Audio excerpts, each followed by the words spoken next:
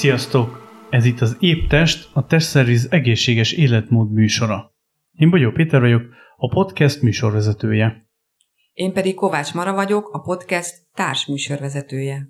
Mostanában többen panaszkodnak kimerültségre, fáradtságra. Ez lehet időszakonként előforduló, de állandósult is. Sokan szeretnének fogyni, de nem tudnak, elmennének mozogni, de a testük nincs ott, hogy mozogni tudjanak, mert nincs elég energia. És marad az otthoni kanapén üldögélés, tévénézés, tévéleti szúnyókálás. Mi ennek az oka? Ennek több oka lehet, párat felsorolok a teljesség igénye nélkül. Ugye lehet vitamin és ásványanyaghiány, vashiány, pajzsmirigy problémák, kevés folyadékbevitelét, kifejezetten a vízre gondolok, nem nyugtató, pihentető alvás, finomított szénhidrátokban dús étkezés, mozgás és a regeneráció hiánya, sok koffeinfogyasztás, stressz, hát így elég széles a tág a határ. Igen, ez elég soknak hangzik. Nézzük meg őket egy kicsit részletesebben. Mit kell tudnunk a vitamin és az ásványanyag hiányról mondjuk így elsőnek? Jó, tehát az egészséges étkezéssel, amikor beviszünk megfelelő mennyiségű zöldségeket, salátákat, gyümölcsöket, ugye akkor beviszünk megfelelő mennyiségű ásványanyag és nyomelemet, gondoljuk mi, de sajnos ez nem így van. Sajnos a mai zöldségekben, gyümölcsökben sokkal kevesebb a vitamin és ásványi anyag, és 40 év felett sokkal több mindenre van szükségünk, ezért érdemes ezeket a vitaminokat, ásványanyagokat pótolni. Hogy kinek mi jó, az egy kis kísérletezést igényel. Ha vitamint teszünk, érdemes megnézni, hogy minél természetesebb legyen. Érdemes nagyobb mennyiségű C-vitamint tenni, a C-vitaminnál fontos mondjuk, hogy nagy mennyiségű bioflavonoidot tartalmazon. Ásványanyagból és nyomelemből érdemes komplexet vásárolni, amiben minden benne található. Ezek nagyon fontos dolgok, de ezek nem elegendőek, ettől még nem biztos, hogy a fáradtságunk el fog múlni. Mit tehetünk még, hogy ez javuljon, vagy esetleg mondjuk teljesen elmúljon? A fáradtság hátterében állhat vashiány is. Ilyenkor érdemes a vashiányt kezelni. Természetes módon lehet úgy, hogy eszünk több májat, vörös húsokat. A paradicsomban lévő vas az csak úgy fog felszívódni, ha hőkezeljük, tehát magyarul csinálunk belőle egy paradicsomszószt, egy paradicsomleves, stb., mert akkor ez fel fog szívózni. Ahhoz, hogy vas felszívódjon, kell még B12 és C-vitamin is, tehát hogyha készítményeket vásárolunk, akkor abban legyen mindenképpen B12 és C-vitamin.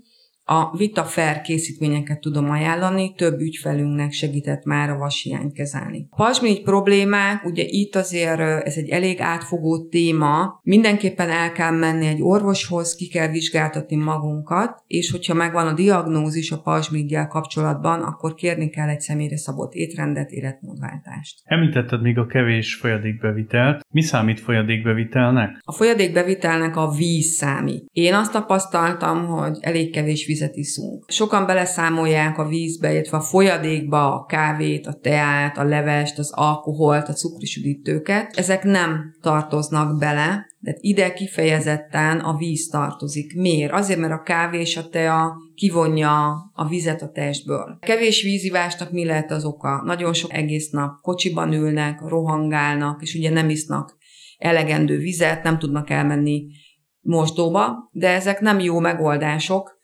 Mert ugye este ilyenkor hazamegyünk, mit csinálunk? Rengeteg vizet magunkba öntünk. De valójában dehidratált lesz a testünk, ettől fáradtak vagyunk, több lesz az alvásigényünk, sokkal kevesebb lesz az energiánk. Sokkal többet eszünk ilyenkor, és jobban kívánjuk az édeset is. Viszont ha figyelünk, és naponta megiszunk 2 liter vizet, és úgy kezdjük, hogy már reggel megiszunk egy pohár vizet, és napközben figyelünk arra, hogy délig legalább 1 liter víz bent legyen a szervezetünkbe, akkor rövid időn belül azt fogjuk tapasztalni, hogy jobban vagyunk, kevésbé vagyunk fáradtak, jobban tudunk koncentrálni. Szóval ezt saját magamon is tapasztalom, hogyha délelőtt megiszunk 1,5 liter vizet, akkor milyen szuper a napom, és én még azt is észrevettem, hogyha lefekvés előtt iszom egy pohár vizet, akkor az alvásom is sokkal jobb. Erről jut eszembe, hogy alvással kapcsolatban még mit tehetünk? Elég sok mindent tehetünk, ugye az alvásunk mennyisége és minősége is nagyban befolyásolja, hogy mennyire vagyunk energikusak. Hogy lehet jól felkészülni az alvásra? Hát érdemes este olyan 6 és 7 óra körül befejezni a vacsorát, és úgy általában az étkezést.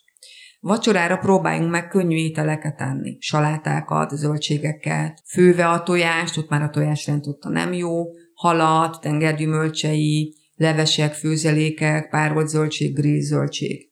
Kerüljük el a nehéz ételeket, itt kifejezetten a sertés ételekre, marhára gondolok, illetve a tésztaféléket. Kerüljük el a vacsora utáni nasikánkat, ugye, ott még eszünk egy kis csokika, fagyi, kóla, stb. Este kapcsoljuk le a tévét, ha lehet olyan 9:30 körül, olvassunk, rajzoljunk, olyan dolgokat tegyünk, ami már nyugtató hatású, és tényleg készítsük a testet erre az alvásra. Legkésőbb 22:30-kor, de a legjobb az azt jelenti, hogy 22 órakor, de 10 órakor menjünk el aludni. Érdemes odafigyelni, hogy ott, ahol alszunk, ott legyen friss levegő, legyen kiszellőztetve, 18 foknál ne legyen melegebb, és ne menjen éles fény a szemünkre. Érdemes kipróbálni a citromfűtőját és a B1 vitamint is lefekvés előtt, ezek is segítik az alvást. Igen, a pihentető alvást minden ember megérdemli. A pihentetőről pedig az ugrott be, hogy beszéljünk még a stresszről. Jó, hát ugye a mai világban elég nehéz elkerülni a stressz. Sok mindennel tudunk segíteni, az első az a táplálkozásunk. Ha minél több zöldséget, gyümölcsöt, fehérjét adunk a testünket, és elkerüljük a pékárút, tésztát, nasi, süti, csoki, keks, stb. Ezzel csökkentjük a rossz táplálkozás által okozott stresszt. Amivel még tudjuk kezelni a stresszt, és ez a legjobb, az pedig a mozgás. Tudom, hogyha egy test fáradt, akkor nehezen mozog, és nehéz rávenni magunkat, teljesen értem. Kezdjük el először az életmódbeli változásokat, amiket elmondtam az előbb, és utána egy kicsit könnyebb lesz a mozgás. Ami segíthet első körben a séta. Szedjük össze magunkat, és legalább egy negyedórás sétára menjünk el. Most már tavaszodik, nincs hideg, kifejezetten jó idő van, és ez jót tesz a testnek. Nem kell rohangálni, csak sétáljunk.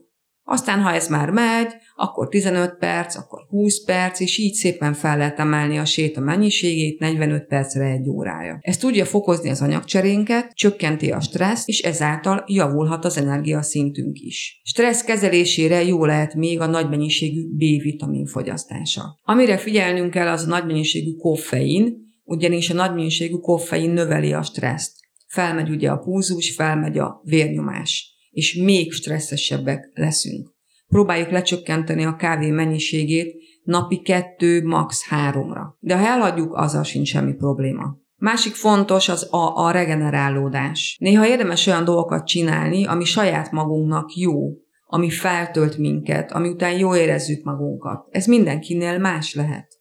Lehet egy túra az erdőben, egy jó baráti vagy családi beszélgetés, társasozás, úszás, futás, olvasás, egy jó film megnézése, bármi, ami önmagunknak jó. Nagyon fontos, legyen egy kis regeneráció, sokat tud segíteni a fáradtságérzet kezelésében. Mint látható, egy kis odafigyeléssel, életmódbeli változtatásokkal, kicsi apró lépésekkel lehet segíteni a fáradtságon. A test mindig meghálálja a törődést. Nagyon jó hír, köszönöm szépen a rengeteg információt. A hallgatók figyelmét pedig felhívom, hogy a műsor teljes átirata elérhető az adás linkjére, vagy a show notes feliratú gombra kattintva. Ott megtaláltok mindent, amiről beszéltünk, így nem maradtok le semmiről.